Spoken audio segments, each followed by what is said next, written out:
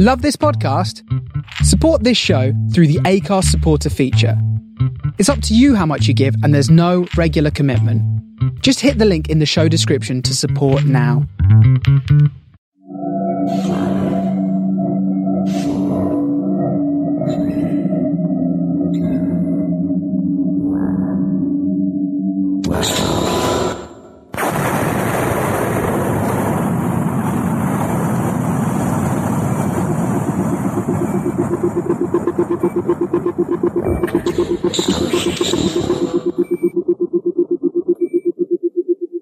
This is the Starship's Over. Everybody, welcome. Hello and welcome to the nominees for the Best Short Story Award 2008 for the Nebula.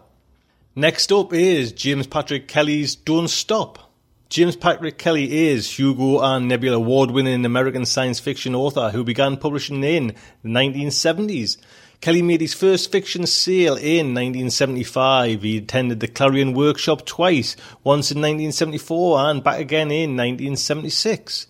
Kelly has been awarded several of science fiction's highest honours. He won the Hugo Award for his novelette Think Like a Dinosaur in 1995. Most recently, his 2005 novella Burn won the 2006 Nebula Award. Other stories by him have won the Asimov Readers' Poll and the Science Fiction Chronicle Award. He frequently teaches and participates in science fiction workshops such as Clarion and the Sycamore Hill Writers' Workshop. He is a frequent contributor to Asimov's science fiction and for the past several years has contributed a non-fiction column to Asimov's called On the Net. He has had a story in the June issue of Asimov's for the past 20 years. In addition to his writing, Kelly has recently turned his hand to editing with his friend and writer John Kessel, with 2 reprint anthologies, Feeling Very Strange, the Slipstream anthology, and Rewired, the post-cyberpunk anthology. Today's narration is by the author himself, and it was first aired over at audible.com, and the good folks over at Audible have kindly let James Patrick Kelly put it out on the internet because it's up for Best Short Story Award. So we'd just like to say a big thank you to audible.com. So the Starship Sofa and her Aural Delights is very proud to present Don't Stop by James Patrick Kelly. Lisa Schoonover is the only one who can see Crispin and the dead people. If she lets herself think about this, it still scares her, even though Crispin has been following her since she was 6. On her worst days, Lisa calls in sick to the DVD deal, closes the closet door behind her, and sits on her running shoes to get away from him. Mostly she pretends he isn't there, although she worries that this isn't healthy. If he isn't real, then she must be as crazy as everyone in town thinks she is. She'd ask him about it, but he doesn't talk. Of course, Crispin isn't someone you would pick out in a crowd, even if you could see him. He has grown up with Lisa and now looks to be about her age, or at least in his late 30s. Eyes gray, a full head of chocolate brown hair. Just south of 6 feet tall and plain as white socks. Except he's in shape. A runner like her. That's the one thing Lisa knows for sure about Crispin. Today he's wearing blue microfiber pants with mesh insets down the sides and a gray Fila long-sleeve tee against the fall chill. Lisa has already described Crispin's outfit for her journal. Since she began keeping a record 3 years ago, she has become convinced that he has never worn the same running outfit twice. Recently, she's been puzzling over this. Maybe some kind of fashion communication? His Air Pegasus trainers are this year's model, dazzling just out of the box white with black highlights and a red swoosh. From watching him run, Lisa guesses that he's a slight underpronator with high arches. Lisa wears the Brooks Trance NTXs that Matt bought her last week. They ease the stress on her flat feet, although they do nothing at all to help with the stress of deciding what to do about Matt. She steps off the sidewalk, settles on the grass in Kearsarge Park, and begins her stretches. Hamstring, quads, hip. She has to be more careful than she was back when she was running cross-country for Coach Ward in high school. She had problems with both her Achilles tendons last year. Couldn't jog for most of April. Crispin is stretching about a dozen yards away, doing wall push-ups against the Spanish War monument. Actually, Lisa doesn't know what his name is. When 6-year-old Lisa came home from the hospital after the car crash that killed her father, she told her mother about the weird boy in gray sweats and black Keds nobody could see. He was following her around, sometimes even into the bathroom. Annette Schoonover would smile and pretend to believe in Crispin for her daughter's sake. He must be Lisa's guardian angel, her mother said, sent by God to watch over her now that Daddy was in heaven. It was the best explanation her mother could come up with. And it was less bother than therapy, although Lisa didn't realize that until years later. To reassure her daughter, her mother had decided that they should give Lisa's guardian angel a name. She thought Crispin was appropriately holy, the name of a famous saint, or maybe one of King Arthur's knights. She wasn't sure. Her mother was often hazy about details after cocktail hour. Lisa believed that Crispin was an angel right through 4th grade, even though he didn't really act the part.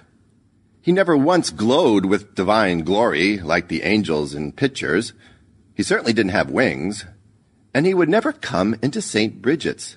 He'd lurk just outside the double-arched doors when Lisa and her mother went to Mass on Sunday. You'd think a guardian angel would want to get closer to God. But then, what kind of cruel God would curse a little girl with an angel only she could see? Eventually, Lisa came to envy Crispin out there, drinking in the sweet blue sky, while she was trapped in the flicker of candles and the prayerful gloom and her mother's widowed melancholy. It was soon after that she saw her first dead person. Mrs. Grappelli had lived 3 houses down from the Schoonovers on Bank Street. Lisa tries to run year-round, but bad weather sometimes defeats her best intentions. Running in the rain makes her shoes feel like concrete blocks. She missed this morning's workout because of the storm. But skies are clearing now, and she can dodge any leftover puddles. The late afternoon sun rides her shoulders as she starts along the Squamscott River at an easy 9-minute mile pace. The change in the weather has brought more than the usual traffic onto the path that the Conservation Commission paved over the old railroad right-of-way. Lisa What's-Her-Name in chartreuse and pink nylon, firm of muscle and purpose, pushing her baby in a stroller. That pop-eyed man who bought the McCrillis's overpriced McMansion. Helen Barone, the girls' soccer coach at Tuck Academy, who was killed by a drunk driver over in Barnstead. Ancient Hiram Foster in tatty sweatpants, rerunning the track meets of his youth. Some little boys who are chasing each other just because it's Tuesday. As she jogs past a pair of high school girls in spandex shorts and halter tops, one of them staggers and then doubles over, as if she's been punched. Alarmed, Lisa turns and jogs in place to see if she's all right. But the girl isn't hurt. She's laughing. "What?" says her companion, giggling. "What?" But Lisa knows they're laughing at her because they're young and sleek and oblivious, and she's 42 and stringy and the town head case who sees far too much, including dead people. Of course, Matt would probably say she's just being paranoid. Matt always sounded so reasonable, even when he was wrong. For instance, he wants her to move in with him, even though he refuses to believe in Crispin. But Lisa knows that Matt cares for her. He's trying to understand, even though he probably never will. Crispin slips past the girls, although of course they have no way of knowing that. He prefers to stay behind her, Crispin doesn't like to catch up. The path ends at the Squamscott Bridge, and she pulls up at the light on Route 23, marking time while she waits for it to change. Her trances pad against the sidewalk, and she takes stock of herself. Her left calf is still a little tight, but it's not a problem. Her cheeks are hot, and she can feel blood shouting in her ears. She breathes deeply against the stretch of her sports bra. She is aroused by today's run, It's been happening a lot lately. Lisa thinks about what it would be like if she were going home to Matt's condo instead of her mother's house. She imagines him inviting her to his bed. Their bed. "No, babe," he says. "Don't bother with a shower." She breathes. "I love the way you smell." He breathes. "We'll take one together." His voice is like a feather tickling her ear. "Afterwards." She grins and traces his lips with her forefinger. They kiss, their breath mingling. The buttons of his shirt yield to her touch, and she slides her hand through the hair on his chest. He eases her nylon shorts around her hips. They slither down her legs and catch at her ankles. The light changes. Running never used to turn her on, but then Matt is new in her life since the 4th of July. When they started sleeping together, everything changed, even Crispin. Whenever Matt enters a room, Crispin leaves. It's as if there isn't enough room in her head for the two of them. Maybe that's because Matt is such a big man, solid as 2 refrigerators. He has a scraggly blonde beard and feral hair. Some people find him scary, but Matt's hands are soft, and his voice wraps around Lisa like a blanket. He makes her feel safe and sexy. Crispin has always made Lisa feel exposed. She can't relax if he's following her, especially if she's making love. He watched her very first kiss through the window of Tommy Felucci's bedroom and has observed all her desperate couplings in the 20-some years since. Is the reason why she's falling in love with Matt because he chases Crispin off? It's a thought Lisa tries to block by counting steps as she chops Bride's Hill. She read someplace that when you run, your feet strike the ground between 70 and 100 times a minute, each time with a force 3 times the weight of your body. Her legs feel like logs, but then she reaches the top of the hill and turns, running in place as her hometown unfolds beneath her like the map of her life. She watches Crispin laboring up Bride's Hill Road, head down, arms churning. After Lisa had stopped believing in angels, she decided that Crispin must be her imaginary friend. That lie got her well into 8th grade, which is when she first saw the Jimmy Stewart movie, where he's an alcoholic and his best friend is an invisible rabbit. Harvey. For a while, she liked to pretend that her life was like that movie, although she knew that was another delusion, since Jimmy Stewart was always drunk but never fell down or slurred a single word. Lisa started drinking in high school and went steady with vodka all through her 20s. She fell down with stunning regularity. Her mother's daughter. But Crispin didn't seem to care whether she lived or died. Imaginary or not, he was no friend to her. Actually, Lisa isn't sure she's ever had a friend other than Matt. Of course, she knows a lot of people. Dover is a small town, after all, and she's lived in it all her life. But as soon as she steps on the path to intimacy, Crispin blocks the way. Lisa imagines that friendship is about trust, but if she shares her secret, she is always betrayed. It isn't so much that people feel sorry for her or that they urge her to get help. She understands that.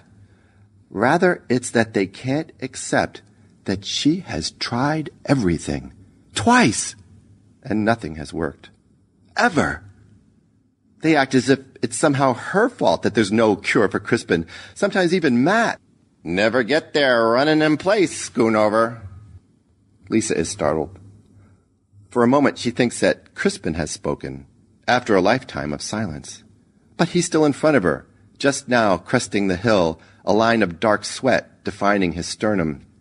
She turns and sees Coach Billy Ward, giving her his sly smile. His face looks drawn, even in the slant light. His legs are pale as eggs, and his quadriceps have wasted, making his knees look even knobbier. Otherwise, he seems fit enough for a man who died of a heart attack just 6 years ago. He's wearing Reebok Premiers and nylon shorts and the brown and gold wind shirt of the Memorial High Running Badgers. I'll get there, Lisa says. I just won't set the record. Coach is the only dead person who talks to her. Lisa has never been able to get him to say anything important, although she's still trying. How you feeling, Coach? He shakes his hands loose in front of him as he marks time beside her. You know. Billy Ward was Lisa's track and cross-country coach, and he is one of the only reasons she survived her senior year. He didn't care that kids thought she was weird. All he cared about was that she could run a mile in 5:11. After she graduated, Lisa used to see him all the time around town, but they rarely met on the run. She liked to work out in the morning, and he preferred the afternoons, a habit left over from 3 decades of after-school practice. She has told him several times she's sorry she missed his funeral. He just shrugs. Want company, he says. Where are you headed? All downhill from here. Always the wise ass. He takes off down the other side of Brides Hill Road. They trot easily, shoulder to shoulder. Coach Ward runs slower than Lisa would like, but she lets him set the pace. He cuts off onto Aberdeen, which drops down the steepest part of Oak Hill. Race you to the stop sign. Coach isn't even breathing hard. Suddenly, they are galloping, each long stride a rebuke to gravity. The houses flash by. Lisa glances over at Coach and recognizes the expression of fierce joy on his face. This is his classic training strategy, speed play. Interspersed through each practice run must come several bouts of sprinting. He's always made a distinction between running and jogging. Jogging is a mental activity. You do it because you ought to. Running is a physical activity. You do it because there is no choice. Ought doesn't win races. You win the race because there's a tiger chasing you, or because you absolutely have to get home in time, or maybe just because it's a beautiful day and you're 17 and life is impossibly sweet. Coach no longer looks 68. He's 17 all the way down to the bottom of the hill. Lisa can feel the bulk of the entire planet in her knees as she slows to the stop sign at Howell. She and Coach arrive at the stop sign together, but he slaps his open hand to it a beat before she does. Don't stop, Schoonover, he says, bouncing in place, his feet never leaving the sidewalk. Never stop. They eye each other, breathing hard and grinning. This is where they must part. She has to get ready for work. He's buried in Old St. Mary's. She has put flowers on his grave several times since the first time he appeared to her. Crispin pulls up behind them and reaches over Lisa's shoulder to tap the stop sign. Coach stares at him with his usual disapproval, and Crispin retreats to a respectful distance. You still have the legs, Coach, says Lisa. I hope I'm still sprinting like that when I'm your age. How old are you anyway? 74 on November 15th. And you were what, 68 when you died? They still keep track of birthdays in heaven? Coach Billy Ward licks his forefinger and draws a check mark in the air. See ya, Schoonover. He winks at her, and a smile lights his craggy face. Don't forget to stretch. Will do, Coach. Lisa waves and takes off for home.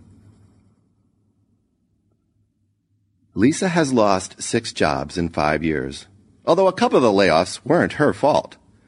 Dolly Hitchens had closed Best Kept Secrets when she got divorced, and Carlson's Hardware burned down.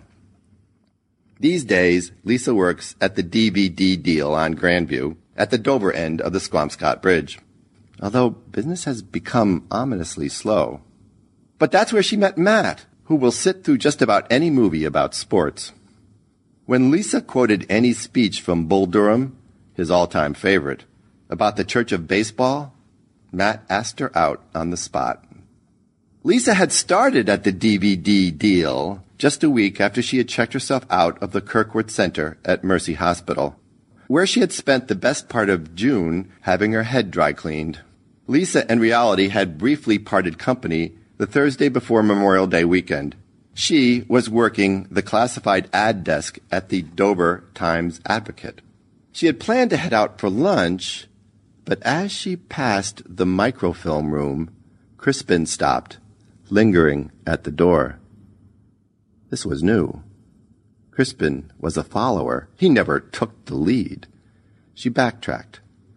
The windowless room was empty except for 2 Canon microfilm readers and a wall filled with filing cabinets. And then she had the feeling. It was a little like a chill, and a little like being tipsy, and a little like déjà vu. She knew it was exactly the wrong thing to do, but she brushed by Crispin into the archive, opened the drawer labeled 1960 to 65, and pulled the spool that held the Times-Advocate for March 11th, 1964. She scrolled to the front page. At the bottom right, under articles about Queen Elizabeth's new baby and Henry Cabot Lodge's win in New Hampshire and the debate over choosing the national flower, was the headline, "Dover Man Killed in Crash." According to the story, Louis Schoonover, age 34, of 9 Bank Street, had died when his Ford Galaxy had crossed the median on Route 22 up in Reed City and struck an oncoming Pontiac Catalina, driven by Sophie Krusek, age 17, of Upper Shad Road, Reed City.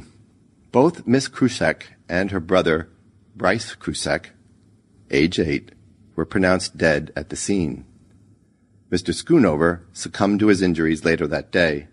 The story went on to say that Mr. Schoonover's daughter, Lisa, age 6, had also been injured in the accident, but was in stable condition and was expected to recover. Expected to recover. She didn't look up, but she knew Crispin was watching her. Lisa's mother had never told her anything about the Kruseks. Annette Schoonover had told Lisa that her father's Galaxy had skidded on a patch of ice and hit a tree. But in that moment, the sickly glow of the reader's screen burned away the lie that had poisoned her life. It all made sense now. Crispin must be one of the dead people. Like all the others, his name must be Bryce Krusek. He must have been haunting her all these years because her father had killed him and his sister. She spun away from the microfilm reader to find Crispin leaning against the far wall. "That's it, isn't it?" she said. "That's why we're here?" He gazed at her with empty eyes. "I know your secret now, Bryce." He wasn't giving her anything. "This means you're free. We can be done." He had never given her anything. "Do you hear me?" Of course he did. She was screaming. Everyone in the building could hear her. "It was an accident!" Crispin yawned. "Leave me alone," she shrieked. "Leave me!" People began to crowd around her, but she couldn't tell which of them were living and which were dead. As she trots toward Howell Junior High, Lisa decides to take the long way home. For some reason, Crispin closes the gap between them until he was only a few steps behind. Lisa still thinks of him as Crispin rather than Bryce. She has accepted that there is no way she can know for sure that he was the boy in the other car. Lisa skirts the perimeter of the soccer field and dodges behind the 6 rows of bleachers that face the football field and the new track oval. When she rounds the bleachers at the 40-yard line, she spots her mother doing a slow lap. This is only the second time Lisa has seen her. The first time she had just caught a glimpse of her mother from across the Squampscott River. Her mother is wearing the faded blue jersey with USA in red letters that she had worn in the Rome Olympics.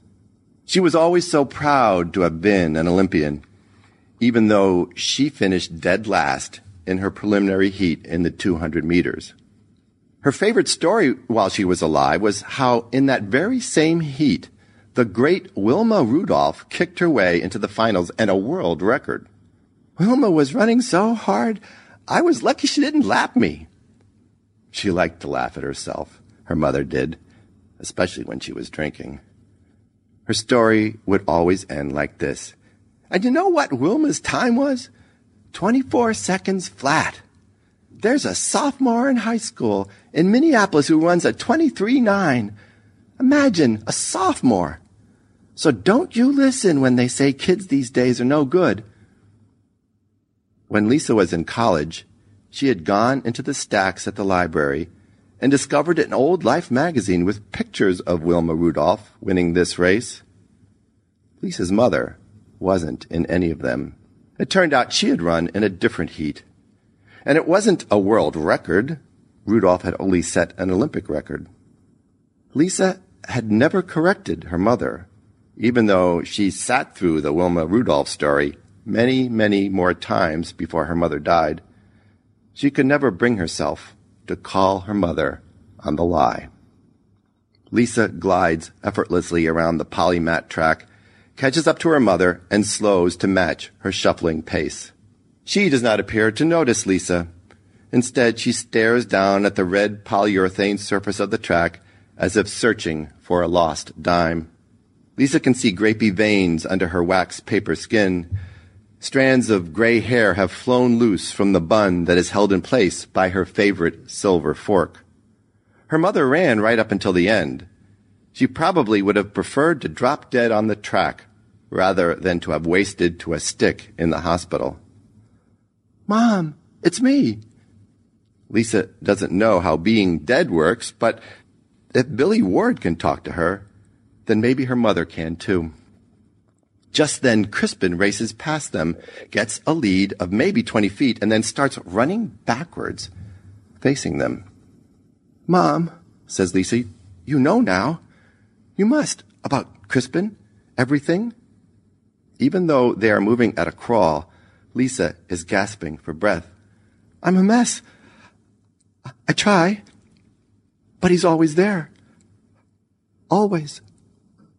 Her mother is making small, moist, rasping sounds as she jogs.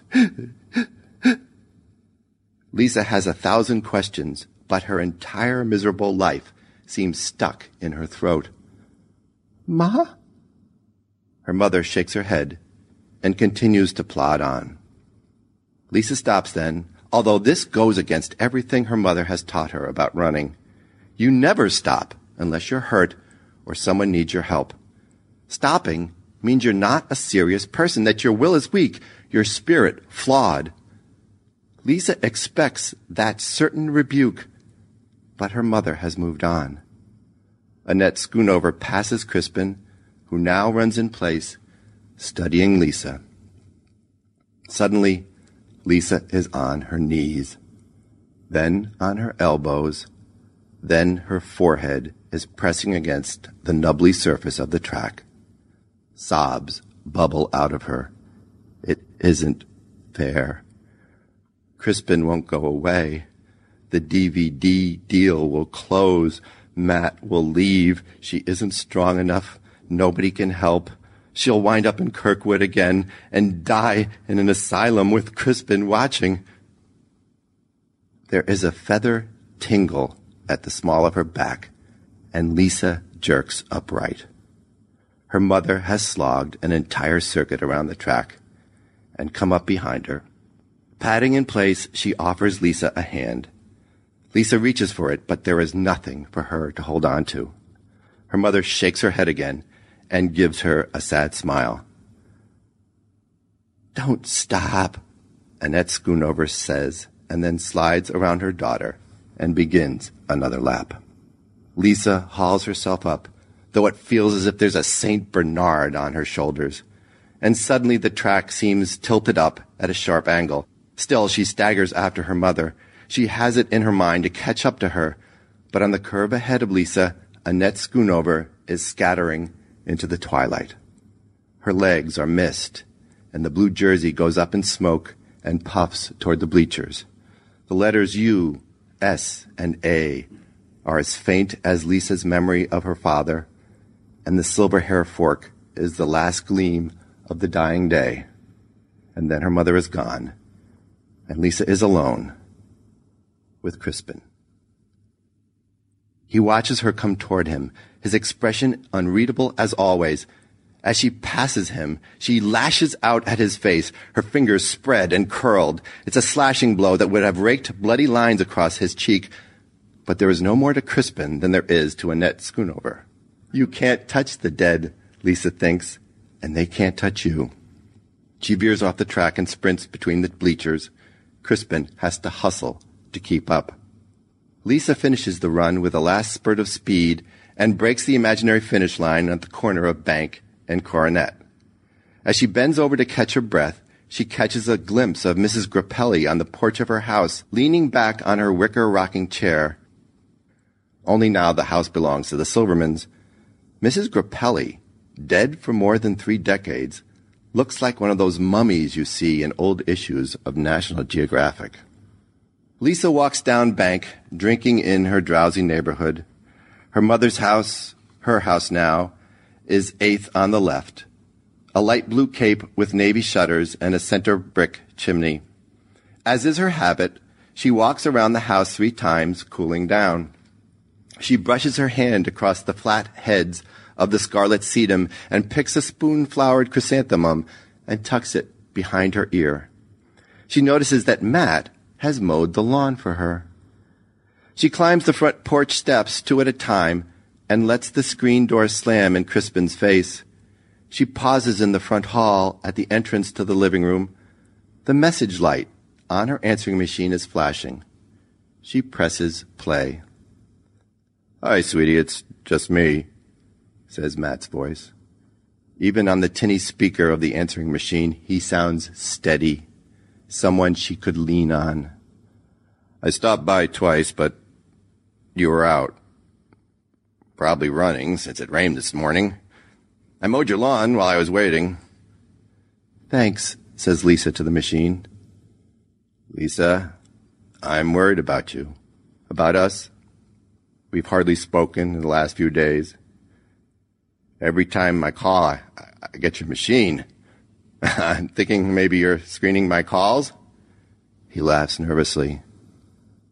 "I'm sorry, Matt." She did screen 2 of his calls yesterday. "And when I come into the store, all we talk about are the movies. Have I done something wrong? I just want us to be together. I know you're not ready, but with all your stuff." Stuff. Crispin is standing in the entrance to the living room watching her. His hands are braced against the door jambs. The answering machine crackles. It sounds like a cough or a sigh. Then there is a long silence, and Lisa thinks maybe the message is over, except that she doesn't hear a beep. Finally, Matt clears his throat and says, "I love you, Lisa, but I'm not sure now that you love me. And that's important, isn't it? You have to be ready. So, if you want, I can stop." "No," she says, glaring into Crispin's dead eyes. "Don't stop." She gulps air, as if she's running again, only now it's like that flying, out-of-control sprint with Coach Ward down Oak Hill, because there is a tiger chasing her, and she absolutely has to get home. But her mother's house isn't where she belongs. Lisa has no choice. She picks up the phone and dials Matt's number.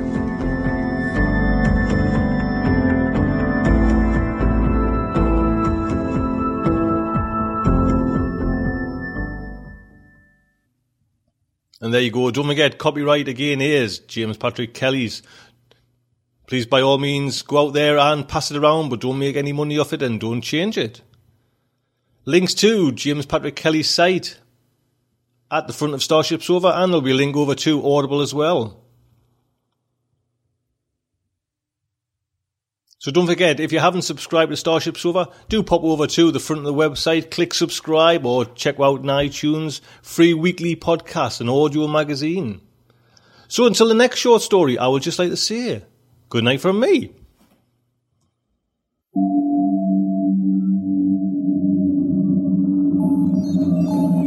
Will our heroes survive this terrible ordeal? Can they win through with their integrity unscathed? Can they escape without completely compromising their honor and artistic judgment? Tune in next week for the next exciting installment of Starship Sofa. Evacuation procedure initiated. Shuttle set for launch. Airlock will be opened in 3, 2, 1.